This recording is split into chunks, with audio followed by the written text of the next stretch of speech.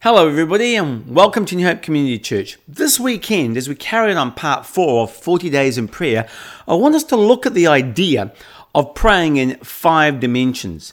But first, I want to review a couple of important truths. So if you take out your outline, that'd be a great time to do that. You can pick that up on our link on YouTube. The first thing I want to talk about is God is a multi-dimensional God. A multi-dimensional God. So your fulfillment in prayer and your fruitfulness in prayer is dependent not on how much you necessarily know academically about prayer, but how much you know about God. The more you understand God, the more effective your prayers will be, and the more satisfying your prayer life will be as well. So it's not all about learning all about prayer. That's important, but more important than that is understanding and recognizing that God is a multi-dimensional God. That's a fact. And you can observe this in different ways. You may want to write these down. The first way we see it is in God's creation. We see it in God's creation. And that means the God who created a multi-dimensional universe is a multi-dimensional creator. And there are dimensions that he made that we scarcely know anything about. From the nanoparticles smaller than quarks to the Bible talks about the spirit realm, which is invisible, and we don't see it, but we learn about that dimension in the Bible. Now, the Bible also talks about creation, which we do see. The first part we don't see, and the parts that we do see. So the Bible says this in Romans chapter 1 verse 20. Since the creation of the world, God's invisible qualities, his eternal power and divine nature have clearly been seen in what has been made, so that men are without an excuse. Now, this paradox can't be missed. God's invisible qualities are clearly seen. Well, how? Creation shows us a God of extraordinary power and intelligence and attention to intricate detail. Doesn't matter whether on a macro scale or a nano scale. There's order and there's beauty and there's amazing creativity in design. And Paul is saying in the same way, when we observe a beautiful painting, that leads us to conclude that there was an artist behind the painting. In other words, there's an artist that penned and planned and conceived creatively of that painting. Inks didn't just come together magically and well, lo and behold, there's a painting.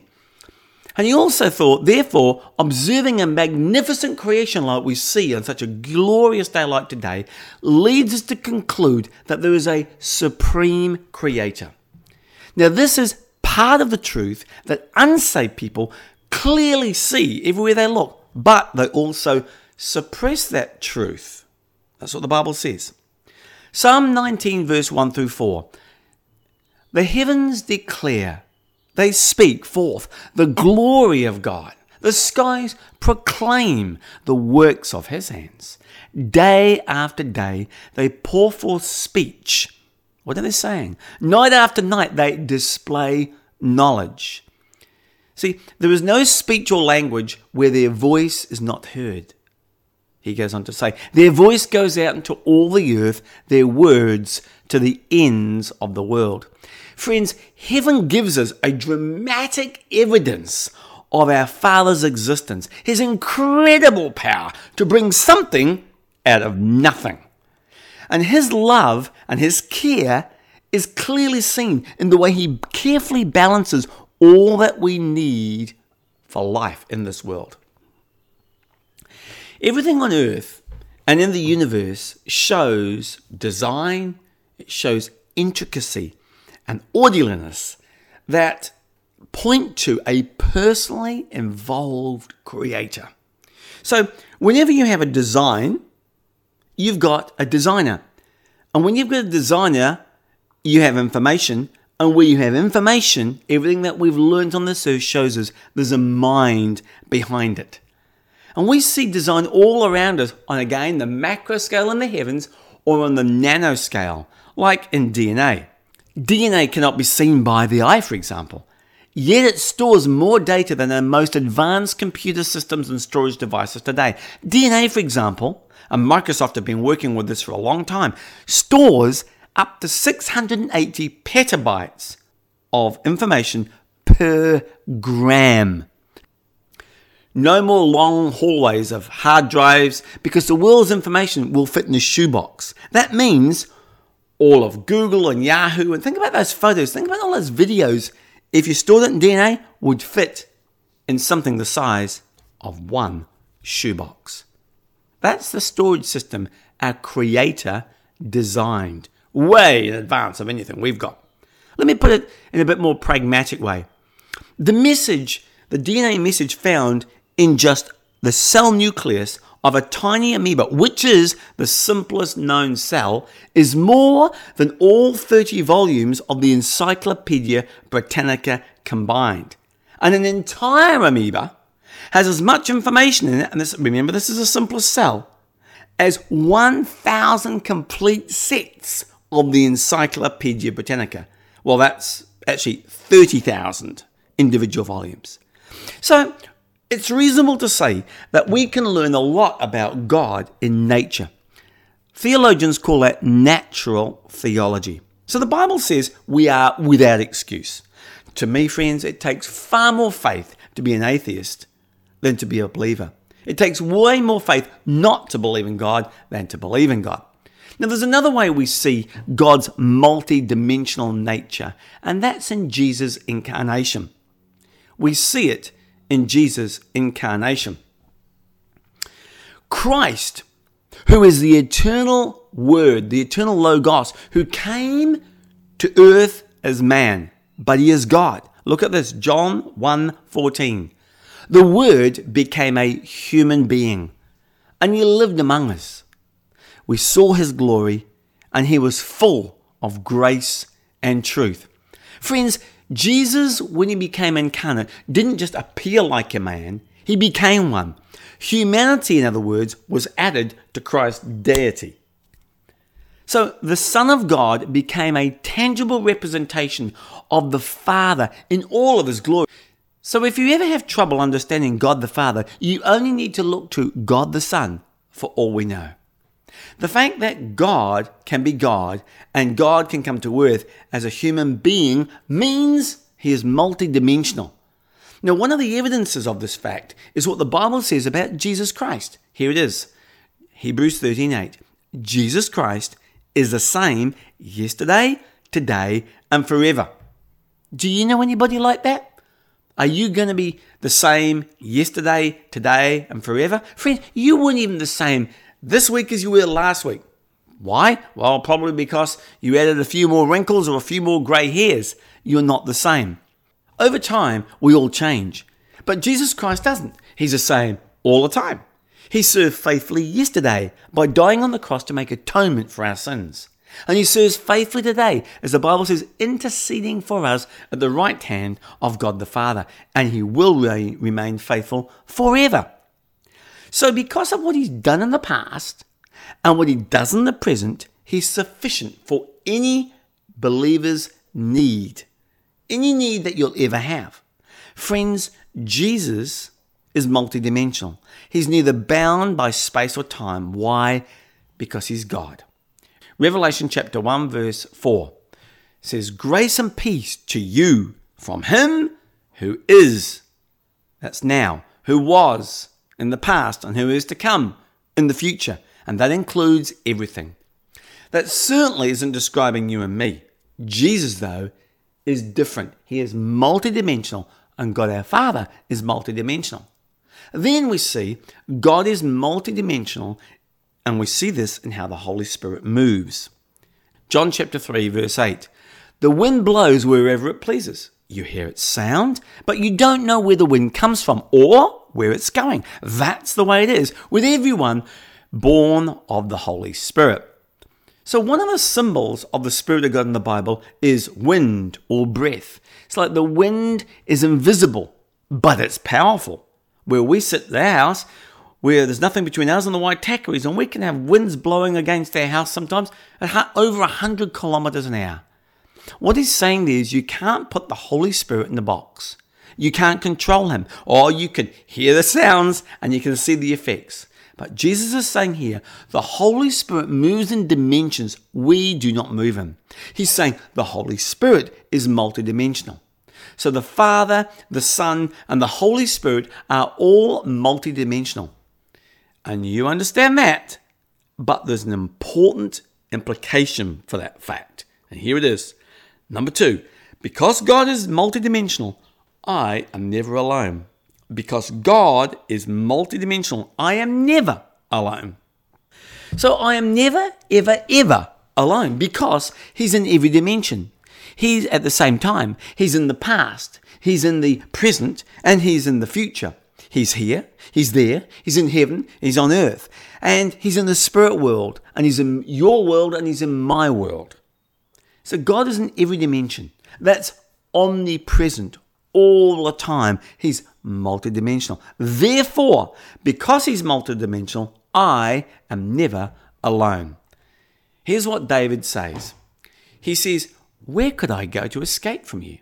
Where could I ever get away from your presence? If I went up to the heaven, you'd be there. If I lay down in the world of the dead, you'd be there. If I flew beyond the east or lived in the farthest place in the west, you'd be there to lead me. You'd be there to help me. I could ask the darkness to hide me, but even darkness is not dark for you. And the night is as bright as the day. Darkness and light are the same to you. That's Psalm 139, verse 7 through 12. Friends, you and I can't play hide and seek with God because in every place you try to hide, he's already there. That's a tough one. Now, what does this have to do with prayer at all? This is what it has to do with prayer. It means that since God is everywhere, multidimensional, you can talk to him about every dimension of your life and he already understands. He gets it. Let's get practical. Because God is a multidimensional God, I want to talk to you about 5 dimensions of your life that you can pray about. And then we're going to apply them later and take communion if you're with us gathering in person. So let's talk about how to pray in 5 dimensions. As I pray, the first dimension when I pray is I look backwards to the cross. I look backward to the cross. So when I pray, I start by thanking my Father for what I'm grateful for that has happened in the past. That's a great place to start. Therefore, my heart and my mind are filled with gratitude and are focused in the right direction. 1 Peter chapter 1 verse 18 through 19 says this, God paid a ransom. That's an enormous price to save you from the empty life. That's being frustrated, living blindly for poor, second-class causes and substitutes. It's about the futility and vanity of life spent out of the will of God. That's how he came to save you. And why? He says he paid for you with the precious lifeblood of Christ, the sinless, spotless Lamb of God. So when I think about Jesus dying for me on the cross, it reminds me of 3 things. Number 1 is how deeply God loves me. How deeply. When I look at that cross, we had communion this morning in our small group. How deeply God loves me. Secondly, it reminds me how costly and how horrendous and evil sin are. Man. And then thirdly, as I look at the cross, it reminds me clearly of how completely forgiven I am. So that payment for sin was planned, friends, before God even created the world. So God's plan and his purpose is, now that I've redeemed you from sin, I've done that in order that you will be free to live for God, not for ourselves, not for our old ways of doing things. And he requires us to be representatives of his light in a world of darkness, almost like special agents with a specific mission in this world. So let's think quickly as a sidebar about 4 general orders for all Christians. Number 1, he says to us, pay close attention to what you look at. Pay close attention to what you look at. Because what gets your attention, what you're looking at, is going to get you. 1 Peter 1:13 says, prepare your minds for action. Are we doing that? Keep sober in spirit. Don't be frivolous. Fix your hope, here's the word, completely on the grace to be brought to you at the revelation of Jesus Christ. The second marching order for us Christians is this: give greater thought to long-range consequences than to immediate pleasures. Give greater thought to long-range consequences than to immediate pleasures. Here's a third way, and a third thing that we're to do each day. Start each day by renewing your sense of reverence for God. That'll help keep us on track. Start each day by renewing your sense of reverence for God. And friends, don't limit that to church or a small group. Start each day by spending time with the Lord yourself. And fourth, the fourth marching order, what Jesus wants us to do to fulfill his mission is to refocus on Christ throughout the day. Refocus on Christ throughout the day. Why do we need to do that? Well, as people and events and temptations and situations and frustrations cross your path, you might find, like I do, you can start to drift off that original course. Whenever that happens, realign your focus on Jesus. Even if that means scheduling short times of prayer, or what I used to do when I was in the IT world was schedule some time to read my Bible or to have a devotion during my break or lunch. Here's a question for you. How do you know how much something is worth? Well, the answer is, it doesn't matter what you or I think it's worth. The answer is whatever somebody else is willing to pay for it. So, how much are you worth? How much am I worth? Well, when you look backwards towards the cross, what do you see? You see that God sent his Son, and he came to earth to die for you. So this week, you'll see, if you're tracking with us as we focus on the Lord's Prayer, how much we mean to him. So number one, I first look backwards to the cross. That's the first dimension. Second dimension, I look upwards. I look upwards to my Father's loving face. I look upwards to my Father's loving face. Now we look upwards to our Father. I have a question. Do you call God Father? Because God tells you to. He tells me to. How many times do you say, now Lord, and you're praying, or oh God, what other terms? I want to challenge you just for this week. Those terms are fine, those are the ones. But I want to challenge you specifically this week. Would you start every prayer with the words Father? Now, why is that? Because it's a term that God wants to be called. And you'll see that this week in the upcoming study. Now, you may say, well, my father wasn't a very good father. Friend, your God isn't your earthly father, and your earthly father isn't your God. Because God is a perfect God. He's caring and close and competent. He's considerate and compassionate. He's perfect. But on the other hand, every human father is imperfect. But God is perfect. He's a perfect loving father. And he says, I want you to call me Father. Notice this verse in Romans 8. You should not act like cowering, fearful slaves, since God's Spirit has adopted you as children into God's family. Wow! Adopted into God's family. Now that's what's happened when you're saved. You get adopted into God's family. So now you're a child of God. You're in the family of God, you're adopted. Now it says, instead, rather than behaving like the first with that attitude, instead, by His Spirit, we simply cry out, Abba, Father. And God's Spirit affirms that we are really His children. And since we're now God's child, we're also heirs with Christ and will share in both His suffering and His glory. So in New Testament times, adopted sons enjoyed exactly the same privileges as natural-born sons, and we as believers are adopted daughters and sons. So instead of having a protocol-governed relationship, God wants us to approach him personally, in an intimate way, calling him Abba, Father. Now, there are three important truths from this passage that God wants us to never forget. God wants my prayers to be, number one, personal. Abba, Daddy. My kids call me Daddy. The word Abba is Aramaic, which means father. It was a common term that expressed affection and confidence and trust. And Abba signifies a close and intimate relationship of a father and child together, as well as a childlike trust that a young child puts in his daddy. So becoming a child of God, friends, is the highest and most humbling privileges that are gifted to us.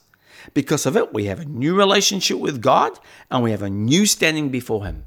So instead of running from God and trying to hide our sin like maybe Adam and Eve did, we're to run to him, calling Abba Father, and there we'll find forgiveness in Christ. So being an adopted child of God is the source of our hope. It's the security for our future, and it's a motivation to live a life worthy of the calling that you've received, Ephesians 4:1. And he says, when you come and pray, your prayers are not to be sort of flowery and ornate and beautiful and erudite and cool.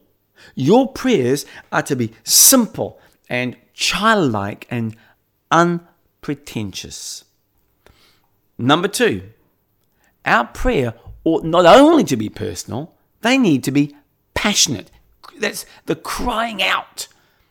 It involves your emotions. It's like your relationship with someone you love. It involves emotions. When a person falls in love, they will do anything to please the person that they love. And so for this reason, to be truly spiritual and live a life pleasing to God, we must develop a deep friendship with Jesus, who fell in love with us so much, he went to the extent that he gave his life for us. Now, if you become intensely in love with him, to please him in everything will be natural and it will be easy for us. And falling in love with Jesus will produce an inexpressible joy, full of glory, and produce fruit. 1 Peter 1:8. Though you have not seen him, you love him. And even though you do not see him now, you believe in him and are filled with an inexpressible and glorious joy. So, friends, prayer thrives in an atmosphere of true love and devotion, and it's like a good conversation in a healthy marriage. Third, God wants my prayers to be a partnership with him. He wants my prayers to be a partnership with him. By the way, Ian Bounds, who's quite an authority on prayer, I love this quote that I read this week. Every mighty move of the Spirit of God in my life, in your life, he's saying there, and in the world, has had its source in the prayer chamber. Great to remember that. Great to encourage us. Friends, let me be clear though. On this point, our Father has no dependence on us. He's not dependent upon us for anything, but he is inviting us into partnership with him. It's a privilege on our part to join in partnership with God and to accomplish his will on this earth on the basis of his grace in prayer. Notice this verse here, Romans 8:26. Likewise, the Spirit helps us. This is good. In our weakness, we need it. For we do not know what to pray as we ought, but the Spirit himself intercedes for us with groanings too deep for words. So what it's saying is we may not know the right words to pray and to say, but the Holy Spirit does, and he can pray through us in partnership with us. That's just the way the Lord has arranged prayer in his inimitable wisdom. Now we're talking about 5-dimensional praying. Firstly, number one, I pray by a look back to the cross. Second, I pray by looking up to my Heavenly Father's wonderful face. And number three, I look inward to Jesus living inside of me. This one is a stunner. We have to know beyond a shadow of a doubt that we have within us all the resources of the one who upholds the universe. Did you know that Jesus Christ lives within you? Because when you become a Christian, when you step across that line, he puts his Spirit in you. So what does it mean to live in his Spirit, in the Spirit, to walk in the Spirit? What it means is to be continually conscious of the presence of Jesus Christ in you. Let's illustrate this. Suppose tomorrow I come to your place and I knock at the door, but nobody opens it. And then listen, I can hear you inside. Somebody's in there, I say to myself, but they don't want to open the door. So I bang really hard. But there were no responses. So I tweak the handle and I open the door and walk in, and there you are. Hi, I say, how are you? But you don't answer me. Instead, you go on about your job and you go into the kitchen. So I follow you there. And in the kitchen, I explain, I came to visit you to see how you are. But you ignore me and you begin to peel the potatoes. And when you've done that, you go into another room and begin vacuuming. And again, I follow you. And this time you go to New World. And I still follow after you. And then you get to the bank. And I go with you there also. But you don't pay any attention to me. All day I follow you, but you don't even talk to me, even though I'm with you. The next day I come to your house again, and I still follow you the whole day, and you still ignore me. And you act as if you were completely unconscious of my presence. Then things change. Sunday comes along. And you come to the service and you see me. Hi, and how are you? I'm so pleased to see you. And you act as if you'd never seen me for a long time.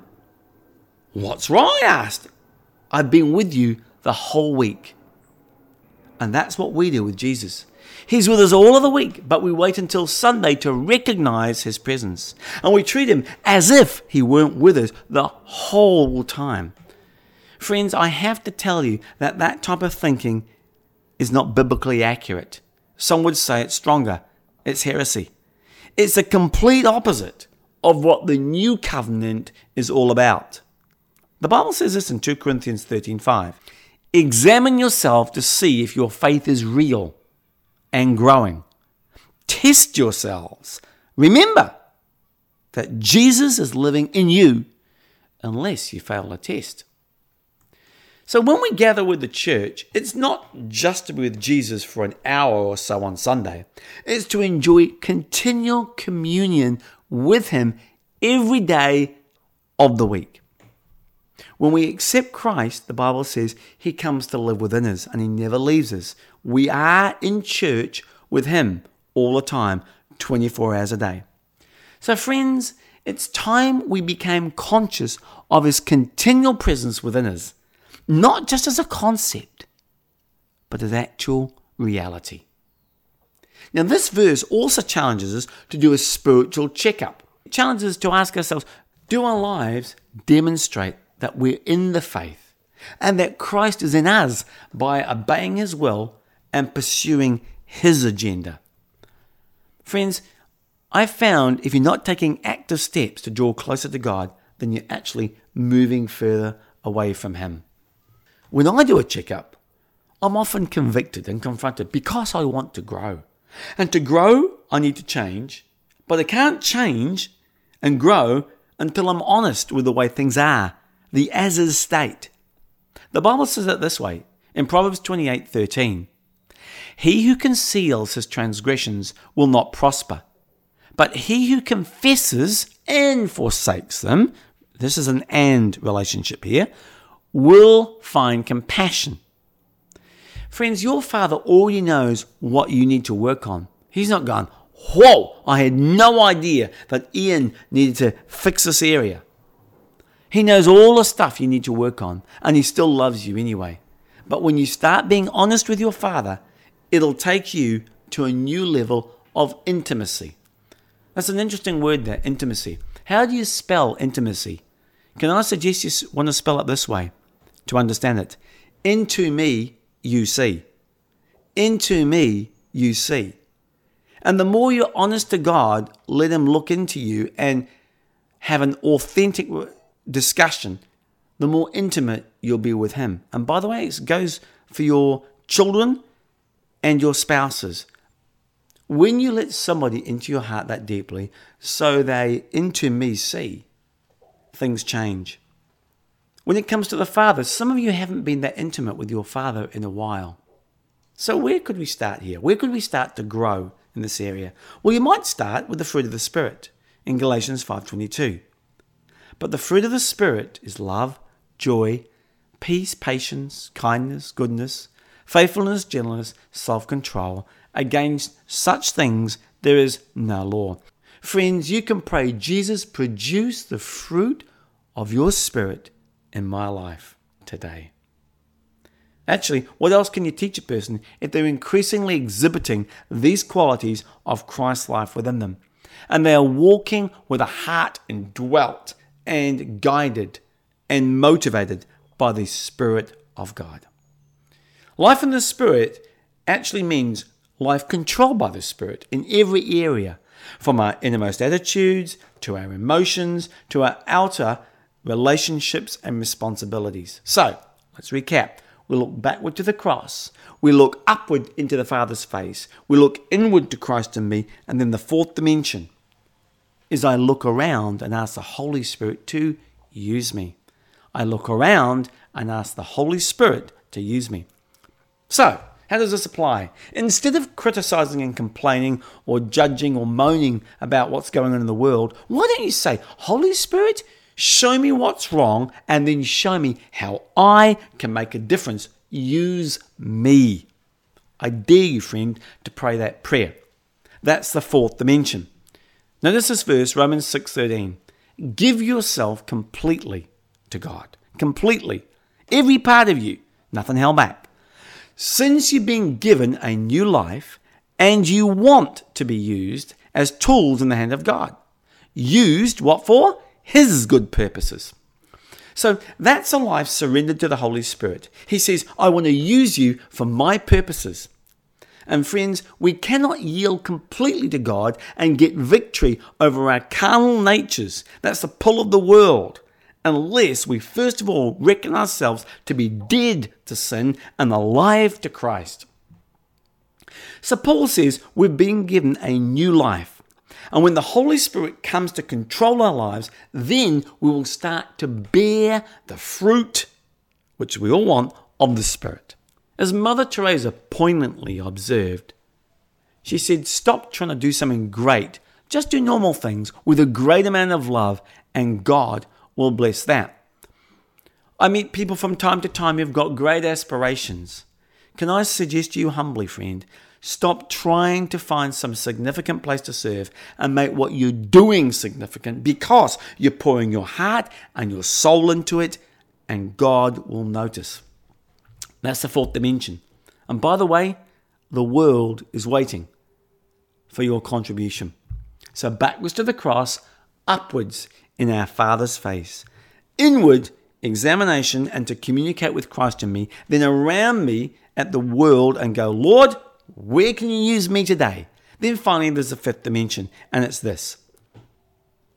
Number 5, I look forward in faith to the future. I look forward in faith to the future. I've looked at the past in my prayer. I've looked up. I've looked within. I've looked around. Now I'm looking forward in my prayer. And this is a great time to talk to your Heavenly Father about your hopes and your challenges for this day or this week or this year. And say, Father, would you help me prioritize what matters most? What's going to count for eternity? So don't get blown off track during the day or the week or the year. Here's a great verse, a very encouraging verse. Philippians 1:6 says this, I am confident of this, that God, who began a good work in you, will continue to complete it until it's finished on the day of Jesus Christ. So God, who began a good work in redemption, will carry it on to completion throughout your lifetime and mine, and then finish it up when we see Him face to face, when we'll be like Him. Now, the Holy Spirit lives in us and enables us to become more Christ-like each day. And friends, the good news is when God starts a project, He completes it. And that is an exciting future because you know He never leaves incomplete projects. This is 5-dimensional prayer, and it's a way to refocus our prayer life. Let's pray. Father, thank you that Christ died for us, and it shows how much we mean to you.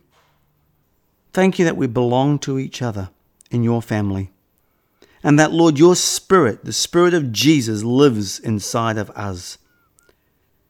Thank you that this life is not the end of the story, and that one day when you come back, you'll judge our works and will be rewarded for our works.